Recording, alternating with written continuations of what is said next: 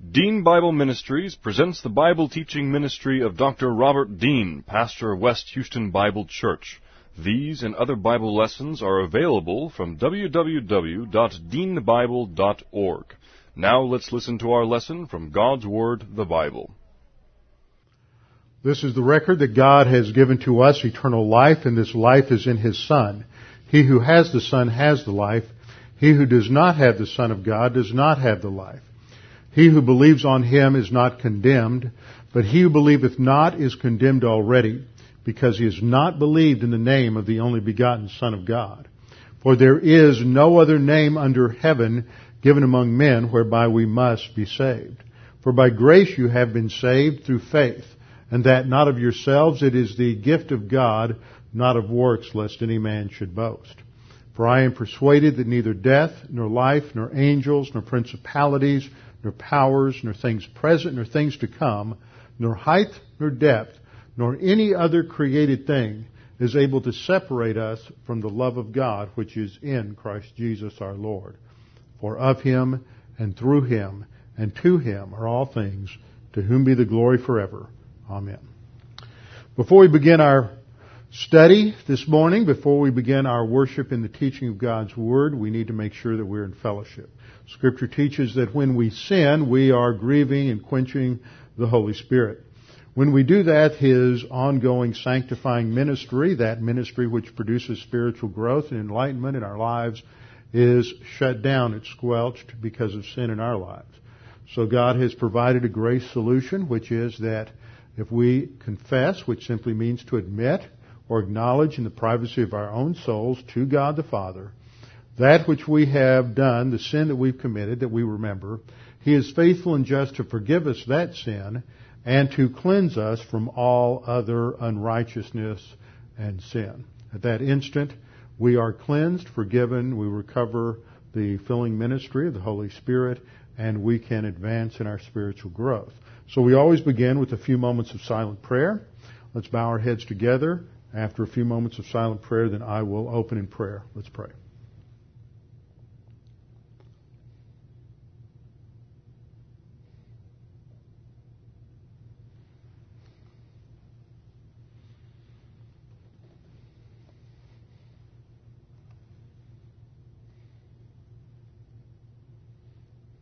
Father, as human beings, we are part of a cosmic conflict that began before you created the first man. It began with the fall of Adam. Yet our involvement is not optional. It is inherent in our position as your creatures on this planet. Your Word defines this conflict, describes it, how it began, and how it will end. And as human beings, we are at center stage during this age in this conflict. As believers in the Lord Jesus Christ, we are specifically a target of Satan in this conflict.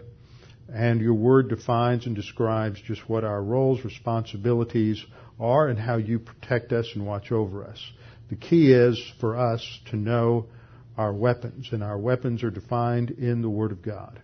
So now as we take time to study the Word, to let God the Holy Spirit teach us, instruct us about these things, we pray that we might be able to focus, to concentrate, that as the Holy Spirit teaches us, we will put together the doctrines we have already learned with that which we learned today, and we may gain fresh insight into our particular role in this cosmic conflict.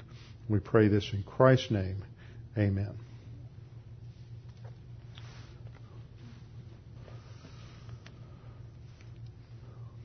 All of human history is part of a huge conflict that we've been studying the past few weeks. We call it the angelic conflict. Donald Gray Barnhouse wrote a well-known book several decades ago called The Invisible War. Arno Gaebelein wrote a book called The Conflict of the Ages.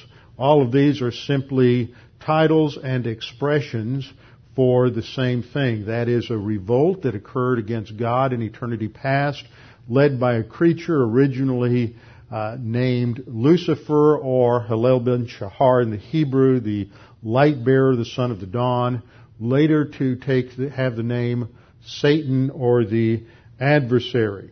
And all of human history fits within this framework of this conflict, this rebellion that was initiated by Lucifer in eternity past and will come to a definite conclusion at some time in the future.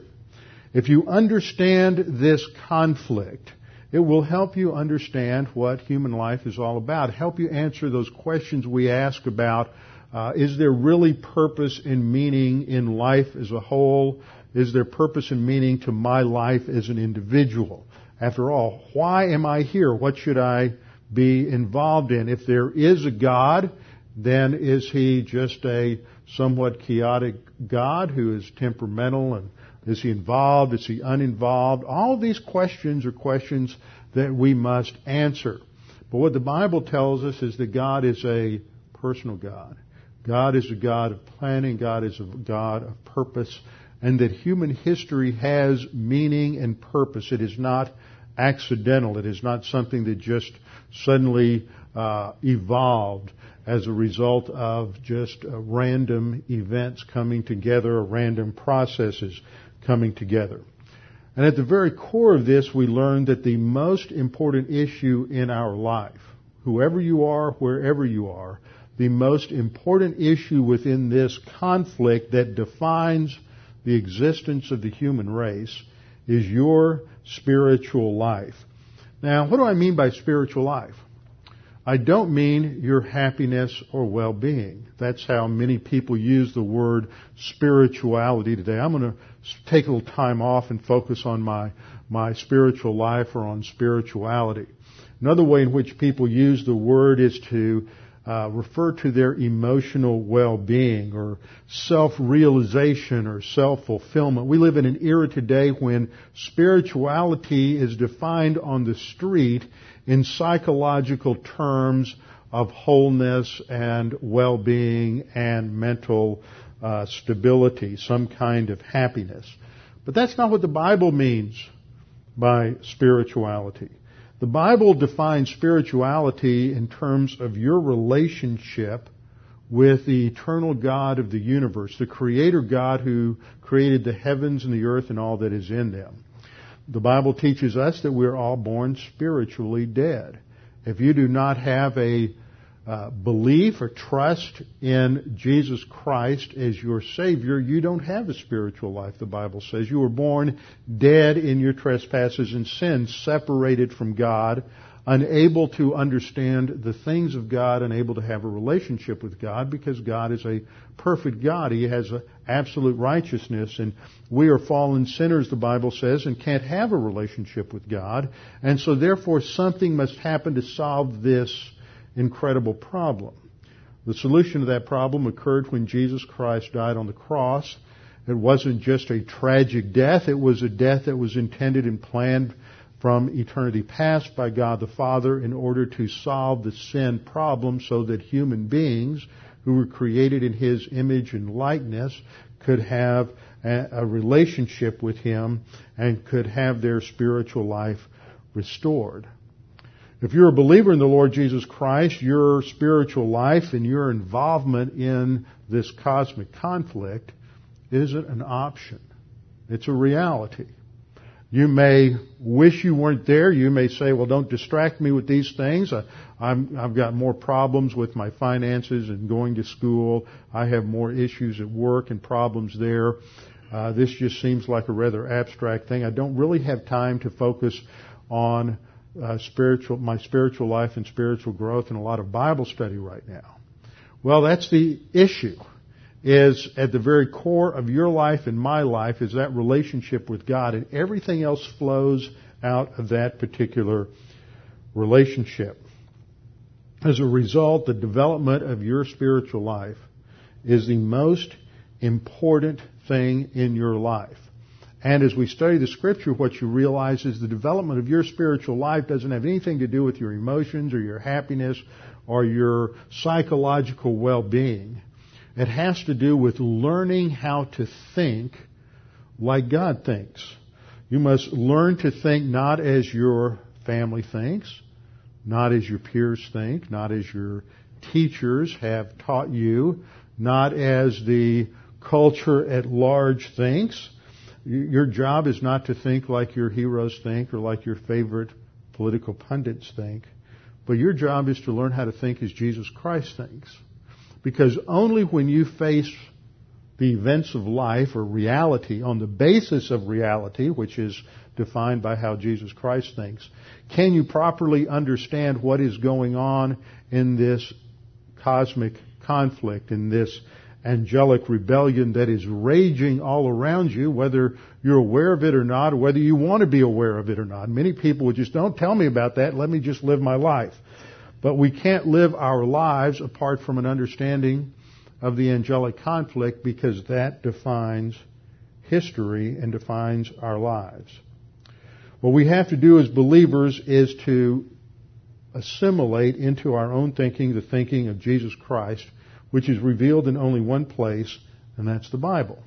So therefore, your job and my job is to learn the Bible. Whatever our vocation may be, our avocation needs to be the study, the assimilation of the Word of God into our lives. That is what is supposed to drive everything else.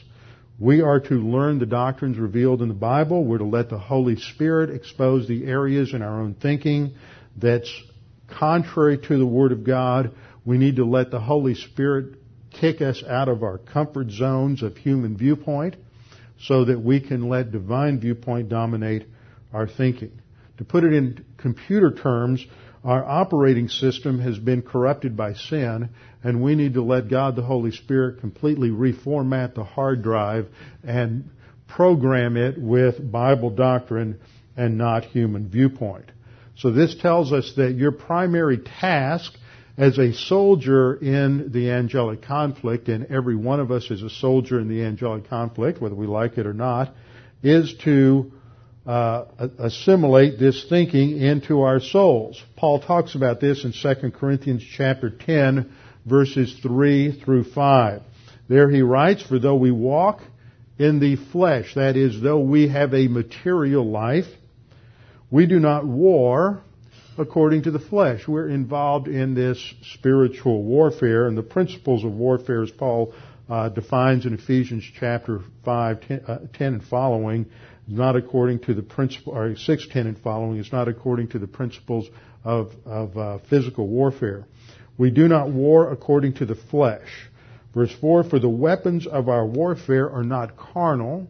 And that is talking about not based on human viewpoint, they don't come out of the sin nature, but they are mighty in God for pulling down strongholds. Now this term for strongholds is not a term that relates to demons per se. Sometimes you'll hear people in terms of what I call neo-spiritual warfare, or the charismatic perversion that you'll hear if you flip around on TV and watch Trinity Broadcasting Network or any of these other channels dominated by charismatic theology. They want to interpret strongholds as demonic. For them, everything is a battle against demons. What they've done is they've taken this concept of spiritual warfare and perverted it from a mental battle about doctrine and the dominance of doctrine between your ears, and they've transferred it to some kind of personal, ongoing, pugilistic contest with Satan or a demon. But that's not a biblical concept, that's a pagan concept. Verse 4 of 2 Corinthians 10 says that the weapons of our warfare are not carnal, but mighty in God for pulling down strongholds. And that term for strongholds refers to that deeply embedded comfort zone of human viewpoint and sin habits that dominate your life and mine.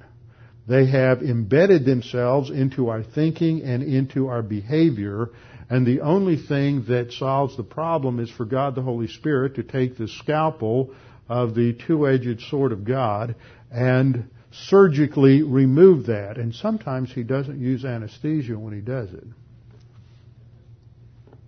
Verse 5, Paul goes on to say that we're casting down arguments. See, that tells us that this battle is a battle related to the intellect and thought. It is not a physical battle, it's not an emotional battle, but we are to deal with the arguments, the rationalizations, the positions, the intellectual positions that are set up to oppose God. In other words, it's dealing with the thinking of the world versus the thinking of Christ. The spiritual life is about thought. Again and again and again, the Scriptures emphasize that. And by thought, I don't mean the absence of mental attitude sins. It goes much more deep than that, much deeper than that. It's not about the absence of jealousy or envy or arrogance. Of course, that's part of it.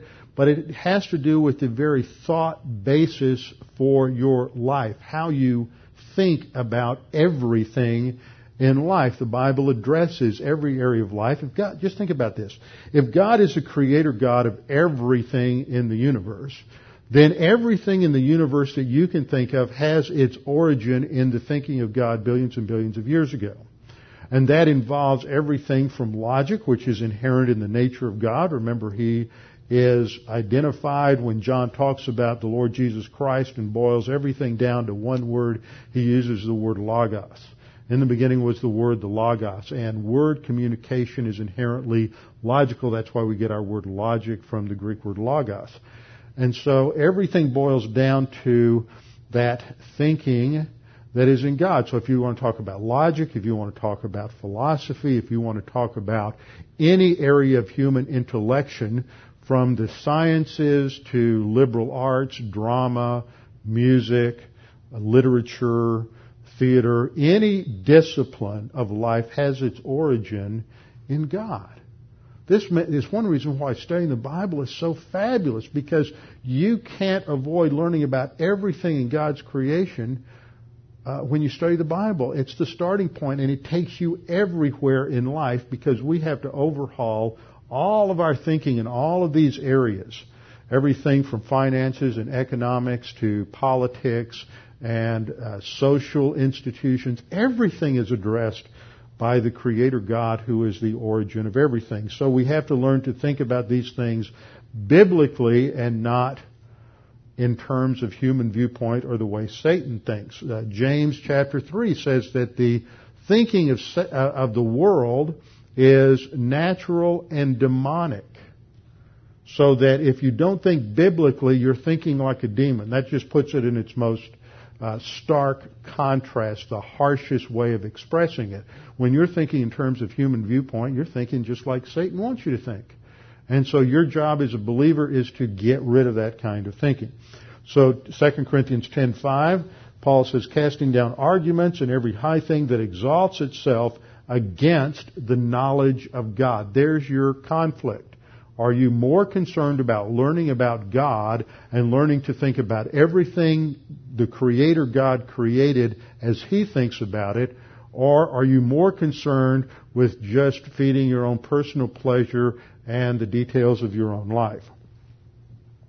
We're to bring every thought into captivity for Jesus Christ. That, again, that's not talking about the absence of mental attitude sins. That's talking about every area of intellectual activity you can think of needs to be rethought in terms of a divine viewpoint framework. So this is the great challenge that we have, and a great personal challenge that we have as believers. This means you can't get there by just showing up at Bible class once a week.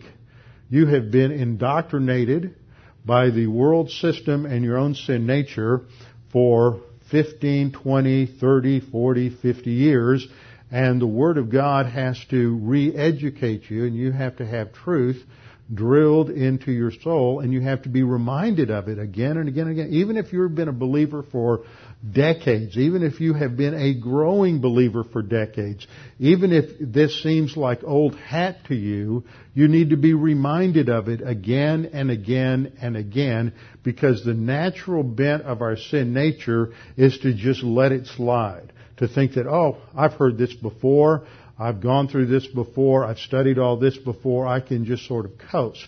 Well, you can't coast in the spiritual life. And when you coast, you slip into neutral, it's an uphill battle, and you just start sliding backwards, and next thing you know, you have reached the pit of depravity again.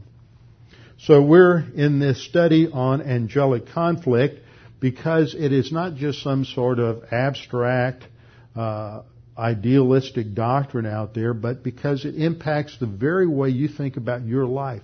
Because you as an individual are part of a broader plan of history, and to understand your life and your spiritual life and why it's a priority and why it is so crucial, you have to locate that within the context of God's plan for history.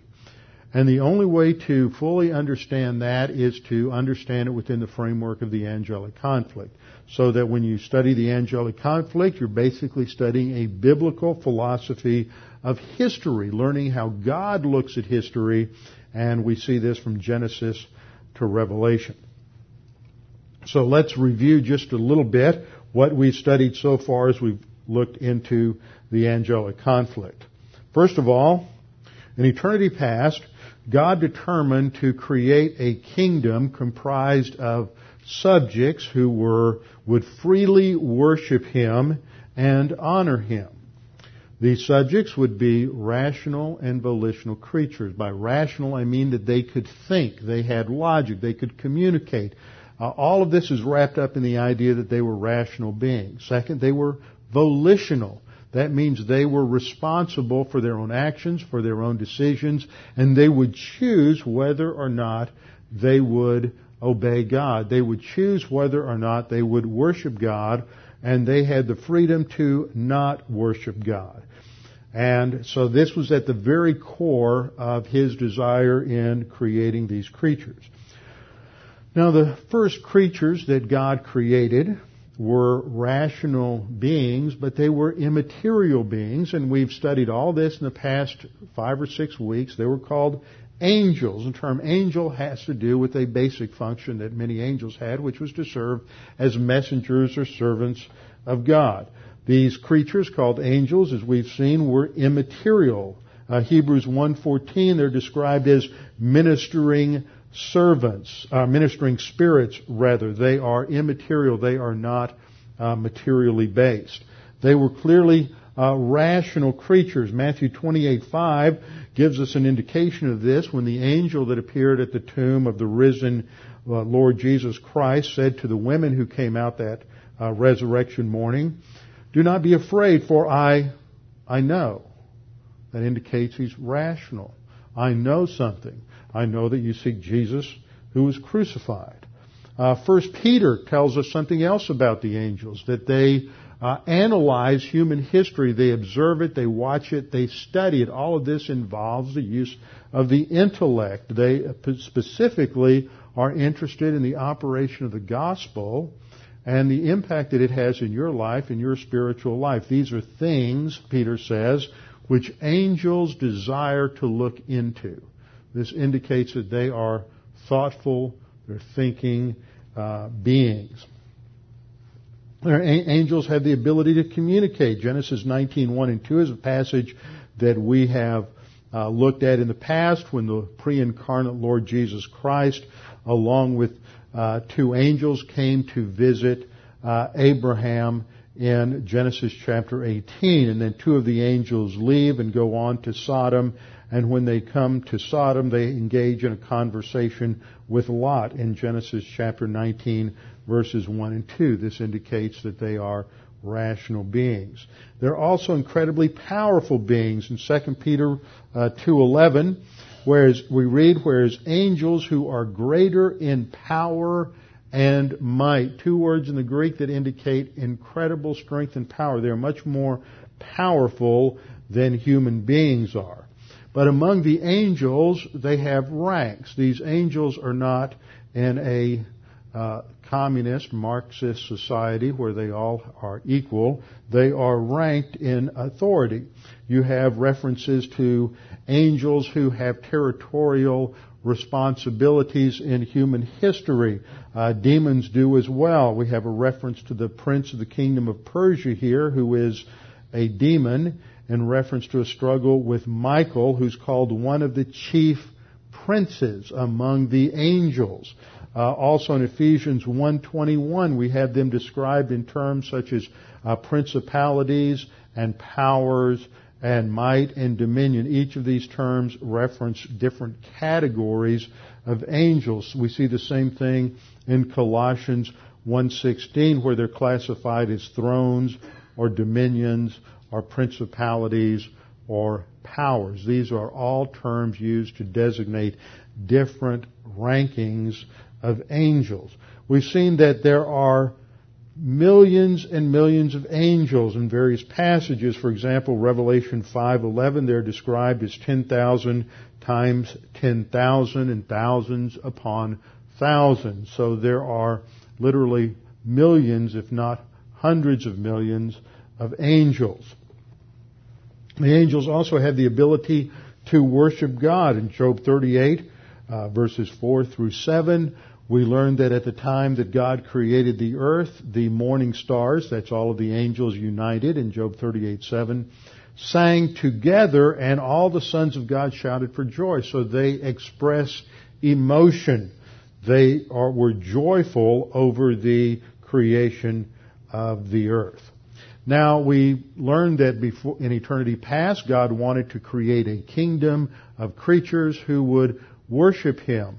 And He created them as rational and volitional so that they weren't robots. They weren't pre-programmed to worship Him. His desire was a free love and not a coerced love. He created the angels first of all, and the highest of all the angels that He created was called the anointed cherub who covered. We studied that last time in Ezekiel chapter 28, verses 12 through 19. Two passages that focus on the fall of Satan are Isaiah chapter 14, verses 12 through 14, and Ezekiel 28, 12 to 19. We've spent much of the last 3 or 4 weeks just analyzing those passages related to the fall of Satan.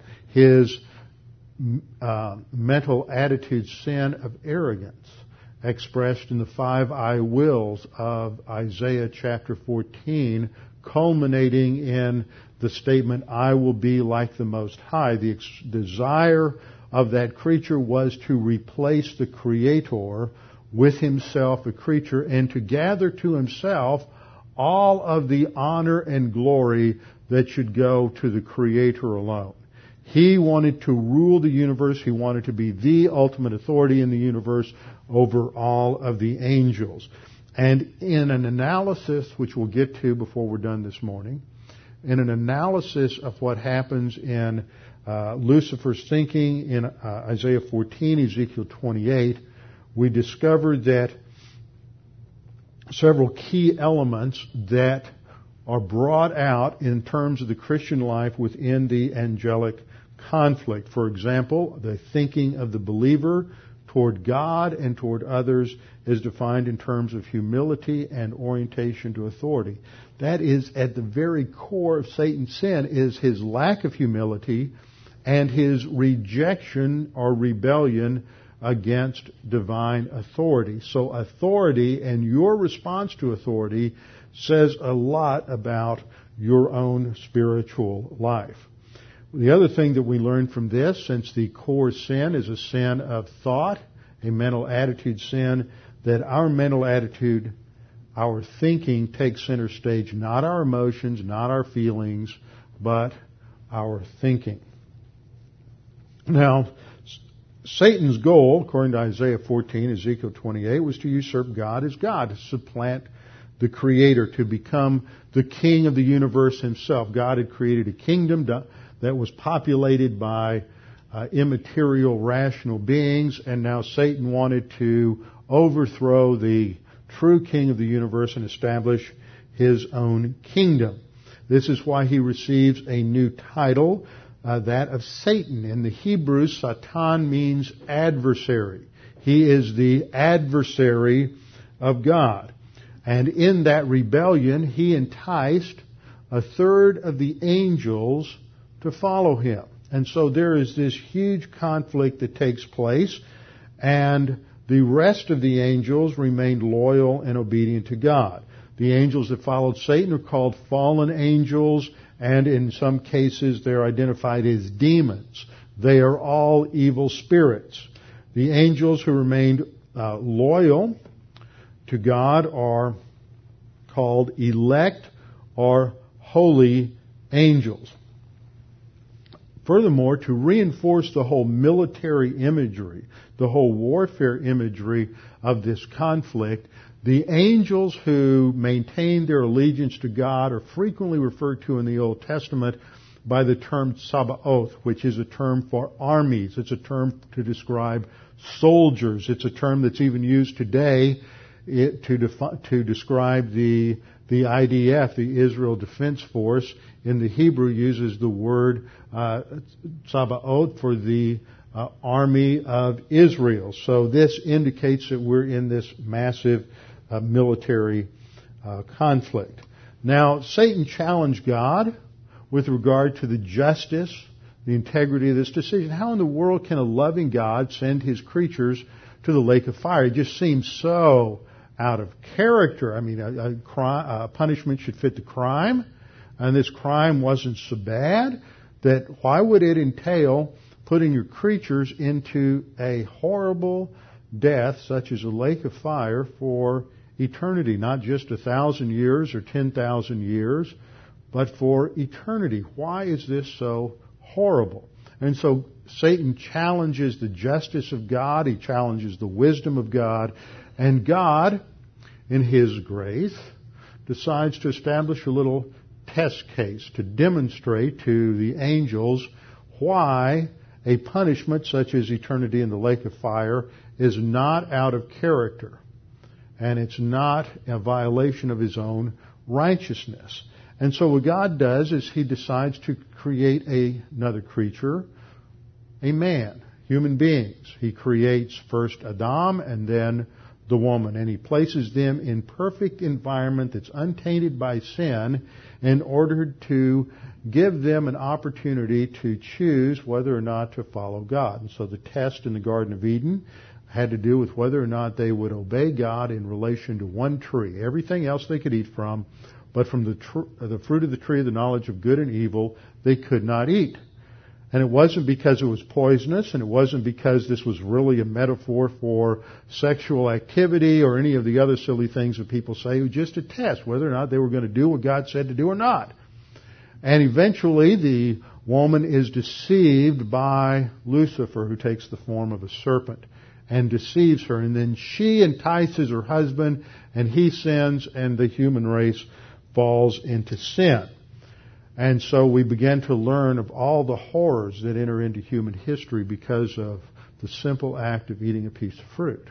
See, most people think of horrible sins and horrible consequences. They never think of something as simple and innocuous as eating a piece of fruit.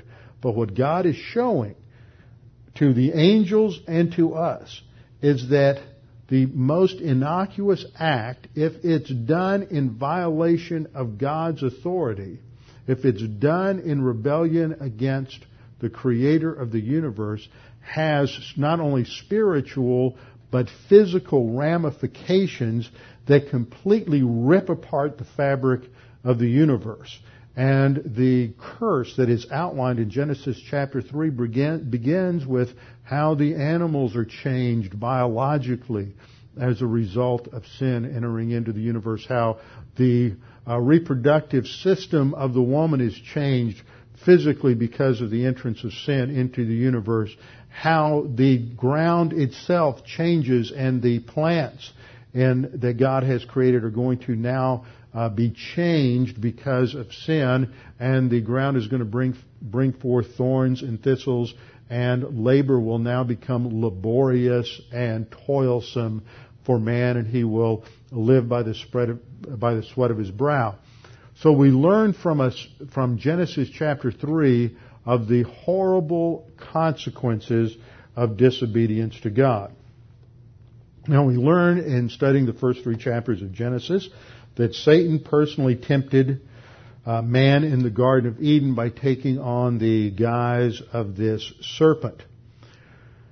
This leads man to give up his position, his original created position as the king of the earth.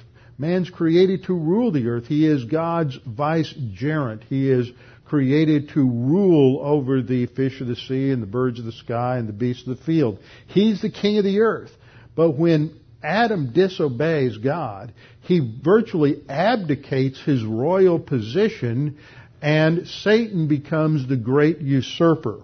Satan becomes the new ruler of planet Earth, and man becomes a slave to the tyranny of Satan. Now, most of you probably don't realize how much you are a slave to Satan. So I want to emphasize this just a little bit. First of all, let's look at the titles that Satan is given in the Scripture. John 12:31, Jesus says that he is the ruler of this world. And he uses the word cosmos. The ruler of this world. Cosmos, in John's thinking, the cosmos is the same entity that God loved in such a way that he sent his only begotten Son to die on the cross for. Jesus was sent to die for the world, for the cosmos that is ruled now by Satan. You didn't know it, but when you were born a subject in the domain of Satan. You were born as a totally depraved creature under the condemnation of death. Other passages that use this term ruler of this world are John 14:30 and John 16:31. 2 Corinthians 4:4, we have additional insight into the authority of Satan. He is called the God of this age, and the term age or ion there focuses on that time frame, that there is a temporal period from the fall of Adam until the destruction of the Antichrist, when Satan functions as the God of this age, and he has the ability to blind you to the truth. He has the ability, and he has blinded mankind to a knowledge of the truth. In Ephesians chapter 2, verse 2, we're also told that he is the prince of the power of the air. The word for prince is the same word used earlier in describing him as the ruler of this world. So he has an authority over the entire earth. Now, in terms of understanding this, we must understand that man is truly in a satanic kingdom when he is born. And you have various passages that indicate the nature of that kingdom. First of all, it's a position of slavery. Romans 6:6 says that we were born slaves to sin. Now, you didn't realize you were a slave to sin. You thought you were pretty good before you got saved. But the Bible says that you were a slave to sin. Why is that? Well, you couldn't do anything else. You had a sin nature. You weren't regenerate. You didn't have the Holy Spirit. So no matter what you wanted to do, no matter how good it was, no matter how nice it was, no matter how kind it was, it came out of your sin nature. It was either sin or human good, but it was garbage. Because you were a slave to the sin nature. You had no option until you were saved. Romans 6:17, Paul talks about this. He says, "But God be thanked that though you were slaves to sin, yet you obeyed from the heart that form of doctrine to which you were delivered. Once you trust in Christ as your Savior, you are freed from the tyranny of the sin nature, and furthermore, you are transferred out of Satan's domain. You still live in the world, but you are not of the world." Let's just look at Acts 26:18 on the screen, talking about his ministry to the Gentiles. Paul says it was to open their eyes in order to turn them from darkness to light. These are terms, metaphors that are often used to describe God's kingdom of light versus Satan's kingdom or domain of darkness. So his ministry, the ministry of a pastor, the ministry of an evangelist in giving the gospel, is that people's eyes will be open to the truth, that they will turn from darkness to light, from the power of Satan to God. See, if you grow up in the kind of mythological Christianity that most people in our culture think of, to be in the power of Satan automatically conjures images like you'd see in the movie The Exorcist. But that's exactly the kind of distortion Satan wants you to think of. You know, the sweetest, kindest, most wonderful little old lady, Mother Teresa, is just in the power of Satan. I've read some of the things that she has written. She doubted God. She believed that all these wonderful, sincere Hindus were all going to go to heaven. There's no indication that Mother Teresa ever had a clue as to what the mission, the purpose of Jesus Christ was, or what the gospel was all about. In fact, she wasn't even sure that God even existed. She was just into a lot of good works, and that's the essence of Satan's system. So, you have all these wonderful people, but they're in the power of Satan. And the word that's used there in the Greek is exousia, which means authority, domain, dominion. You are born in the kingdom and as a subject of Satan. And from the very beginning, because he has his own little internal spy operating inside your body, called your sin nature, you were at his beck and call until you heard the gospel. In Colossians 1:13, Paul refers to the process of salvation as being delivered from the power of darkness and being transferred or conveyed into the kingdom of the Son of His love. In other words, what happens at salvation is there is a spiritual transaction that occurs, and your citizenship in the kingdom of Satan is canceled, your passport is shredded, and you are given a new citizenship and a new passport in the kingdom of God and a whole new identity, and you are adopted into the royal family of God. Now, a lot of people just have trouble with that, and they just can't get past the fact that they know so many nice and wonderful people. Well, in the early church, and during the time of Christ, there were a lot of wonderful moral people in Israel as well, in Judea. They were called Pharisees. And Jesus never read how to win friends and influence people, told the disciples that they were of their father, the devil. See, modern liberal theology wants us to think that God is everybody's father. But that's not true. You are all born not only in the kingdom of Satan, but he is your papa. He's your father. And everybody wants to do that. In John 8:44, Jesus adds a few other insights into the character of Satan, that he's a murderer from the beginning. He does not stand in the truth, for there is no truth in him. At the very core of his character, he is a liar and a deceiver who wants to redefine reality.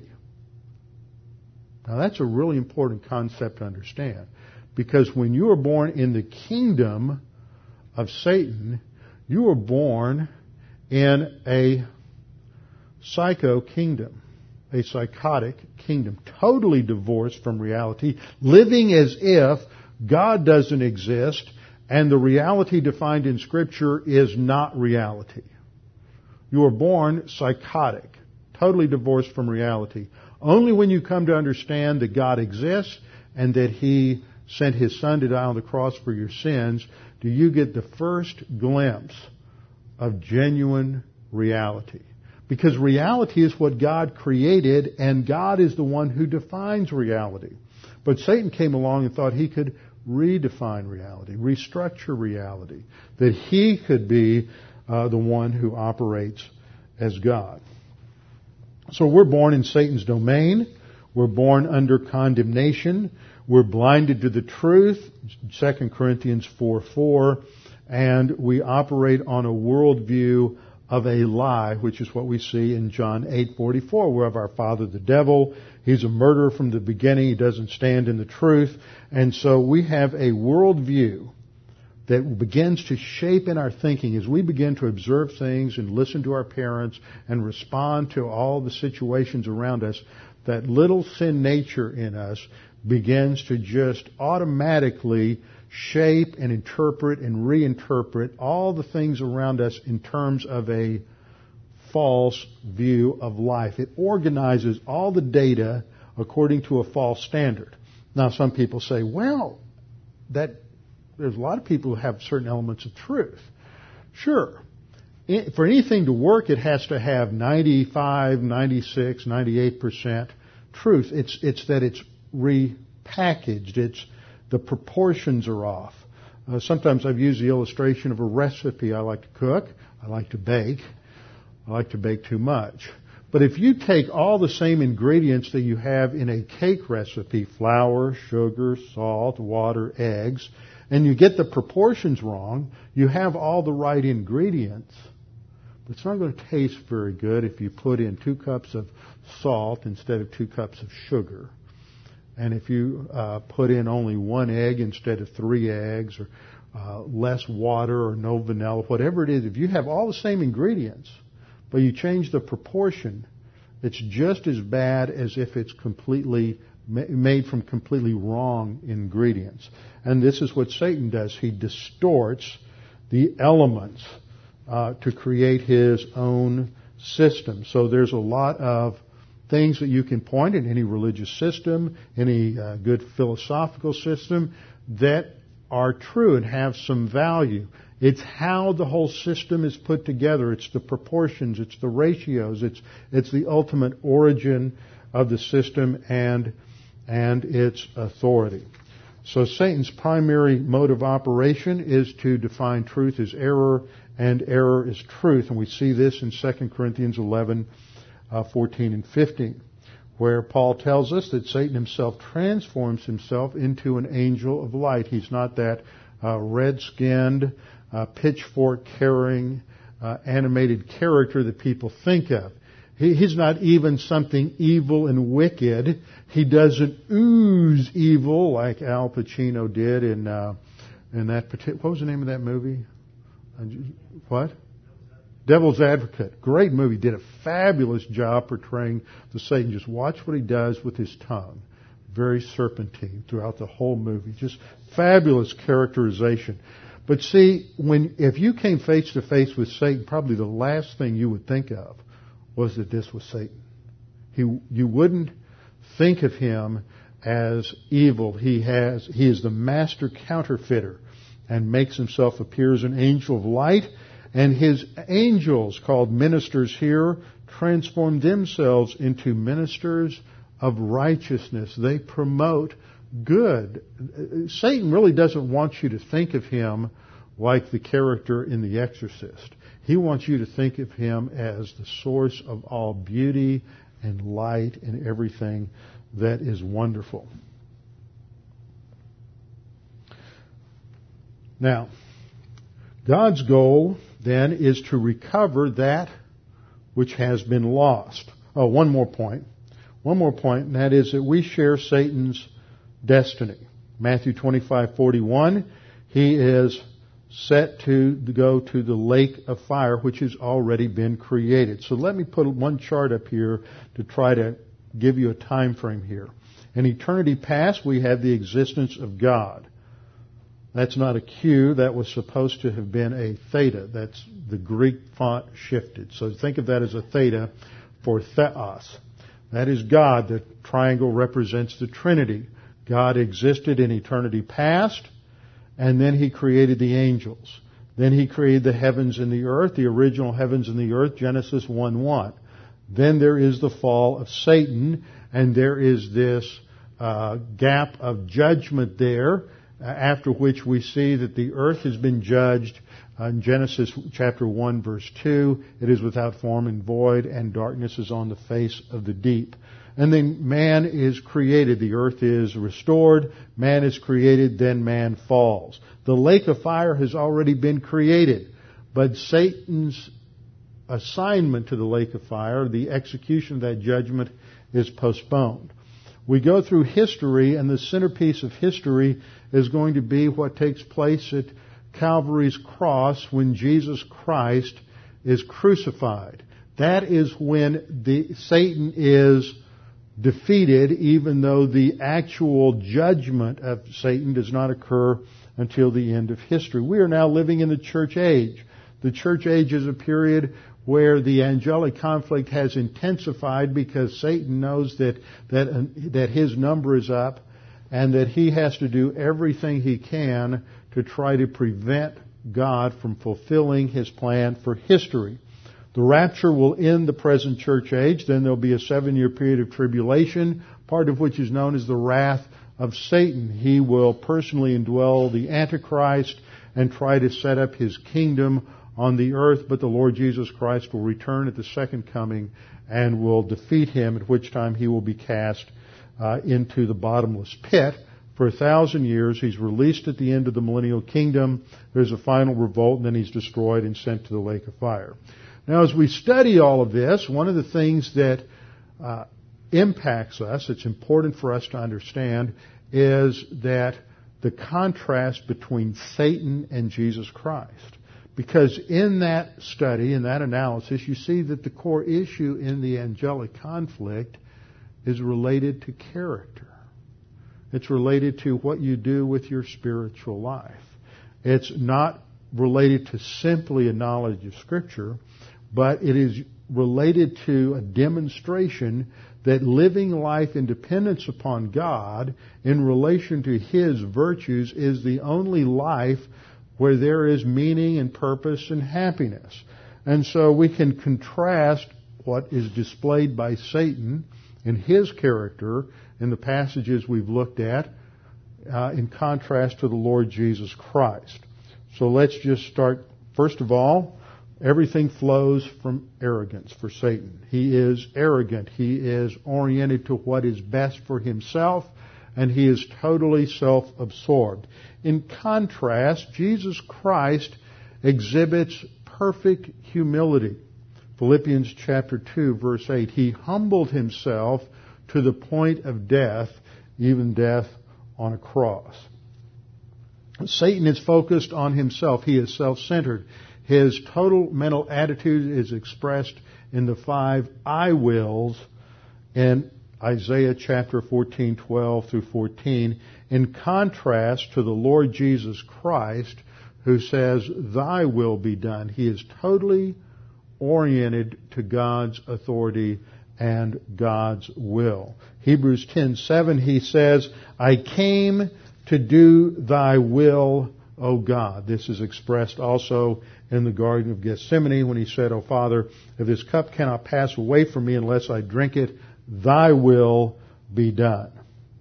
Satan is concerned with his own glory. He wants to glorify himself, and yet Jesus Christ was more concerned with the glory of the Father. Matthew 5:16, John 17:4, John 14:13, John 12:28. In Matthew 5:16, Jesus instructed the disciples, Let your light so shine before men that they may see your good works and glorify your Father in heaven. In John 17:4, Jesus said, I have glorified you on the earth, in His prayer to the Father.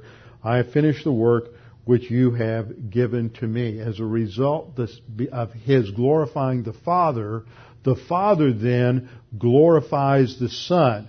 His goal isn't self-glorification, it's the glory of the Father. The result is that He is glorified. Satan is anti-authority. He is disobedient to authority in his orientation, but we see that Jesus Christ is completely obedient to the Father. This is the essence of humility. Humility isn't being walked over, isn't giving in to everybody else, isn't turning yourself into some sort of dish rag. It is being properly oriented to authority and obedient to God. Philippians 2:8, He humbled Himself to the point of obedience, the death on a cross. Satan, in his operation and use of authority, is tyrannical, whereas Jesus was a servant. Jesus said, I came to serve, not to be served. His leadership is not tyrannical, it is non-coercive. Matthew 11:29-30. Where Jesus says, Take my yoke upon you and learn from me, for I am gentle and lowly in heart. You will find rest for your souls, for my yoke is easy and my burden is light. Satan is also self-serving in his ethic. He has a value system. It is totally oriented to what is best for him. He is the center of his universe. But Jesus Christ has an internal ethic that is absolute righteousness. Isaiah 9:6 and 7 we read, especially in verse 7, of the increase of his government and peace. There will be no end upon the throne of David and over his kingdom, to order it and establish it with righteousness and justice. That is the essence of his character. Satan operates on the principle of works. Go out and earn it yourself. Do it yourself. The Lord Jesus Christ operates on the principle of grace.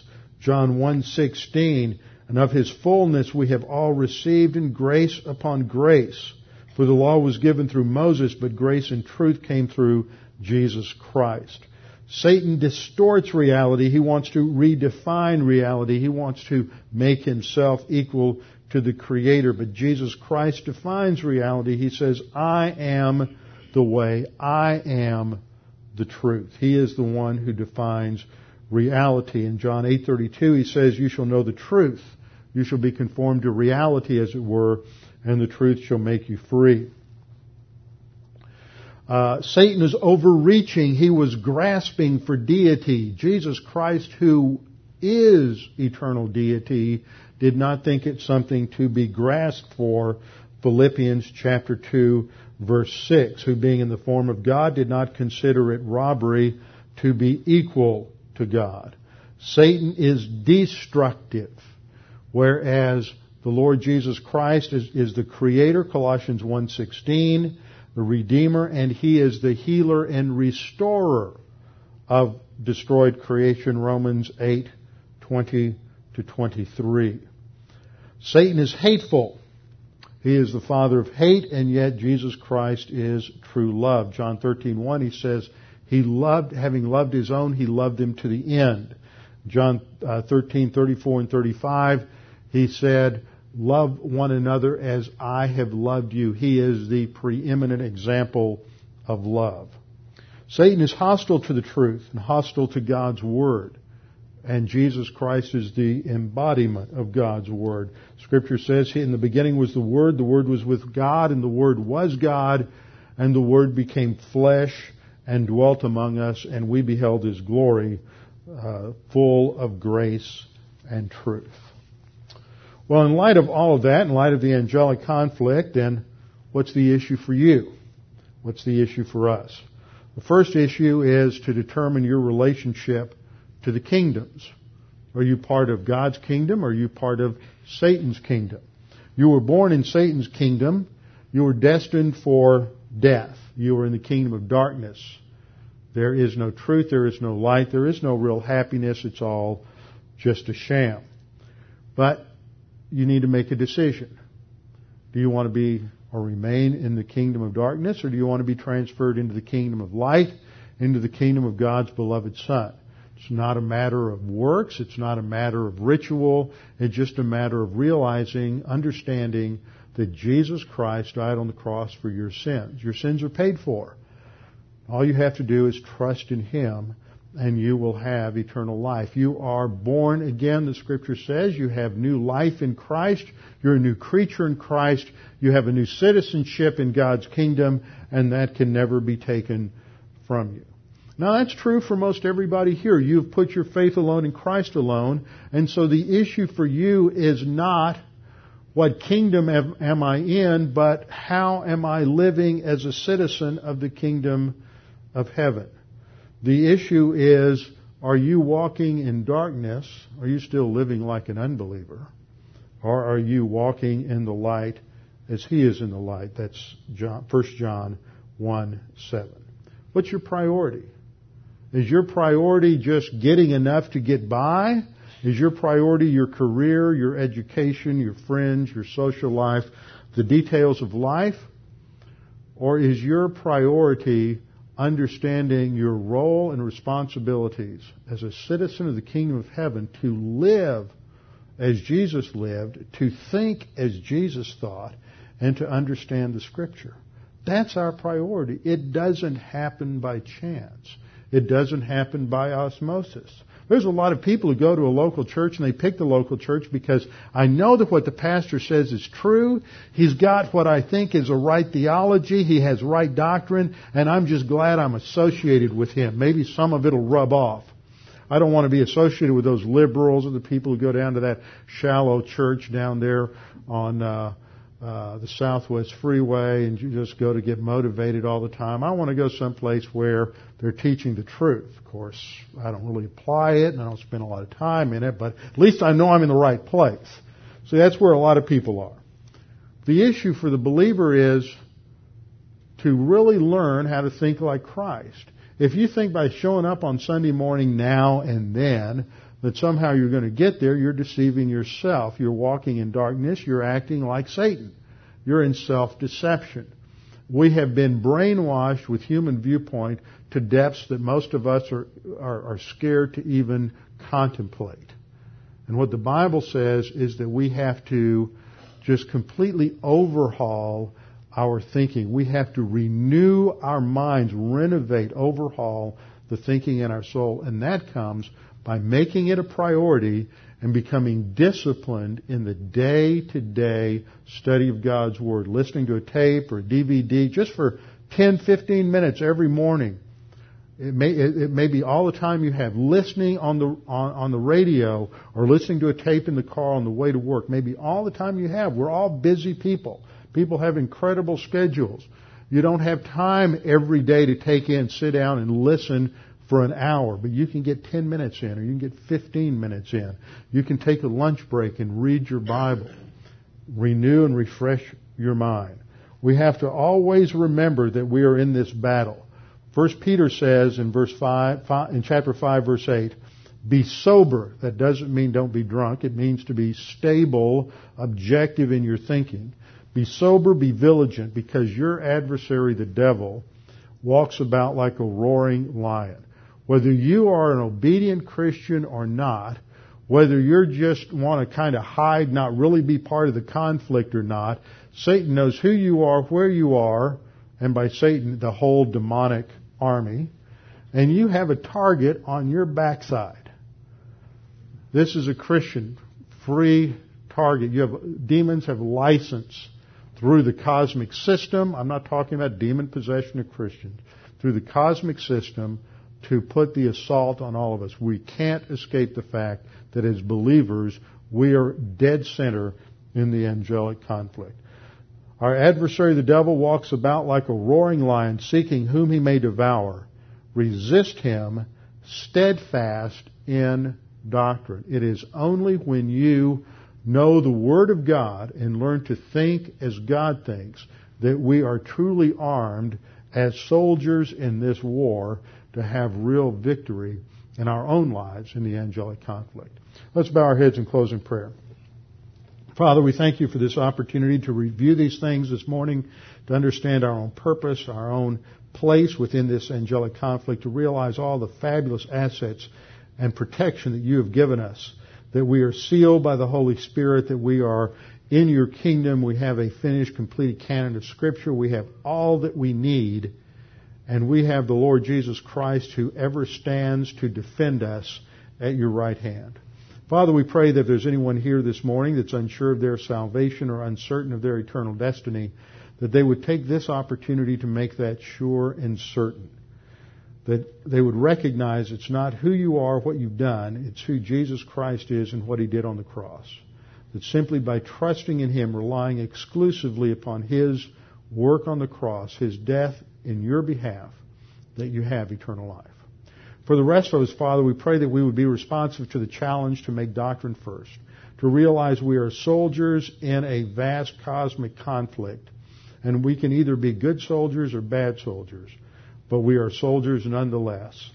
And if we are going to have victory, then we need to put our focus and our priority on your word and let God the Holy Spirit take your word and overhaul our lives.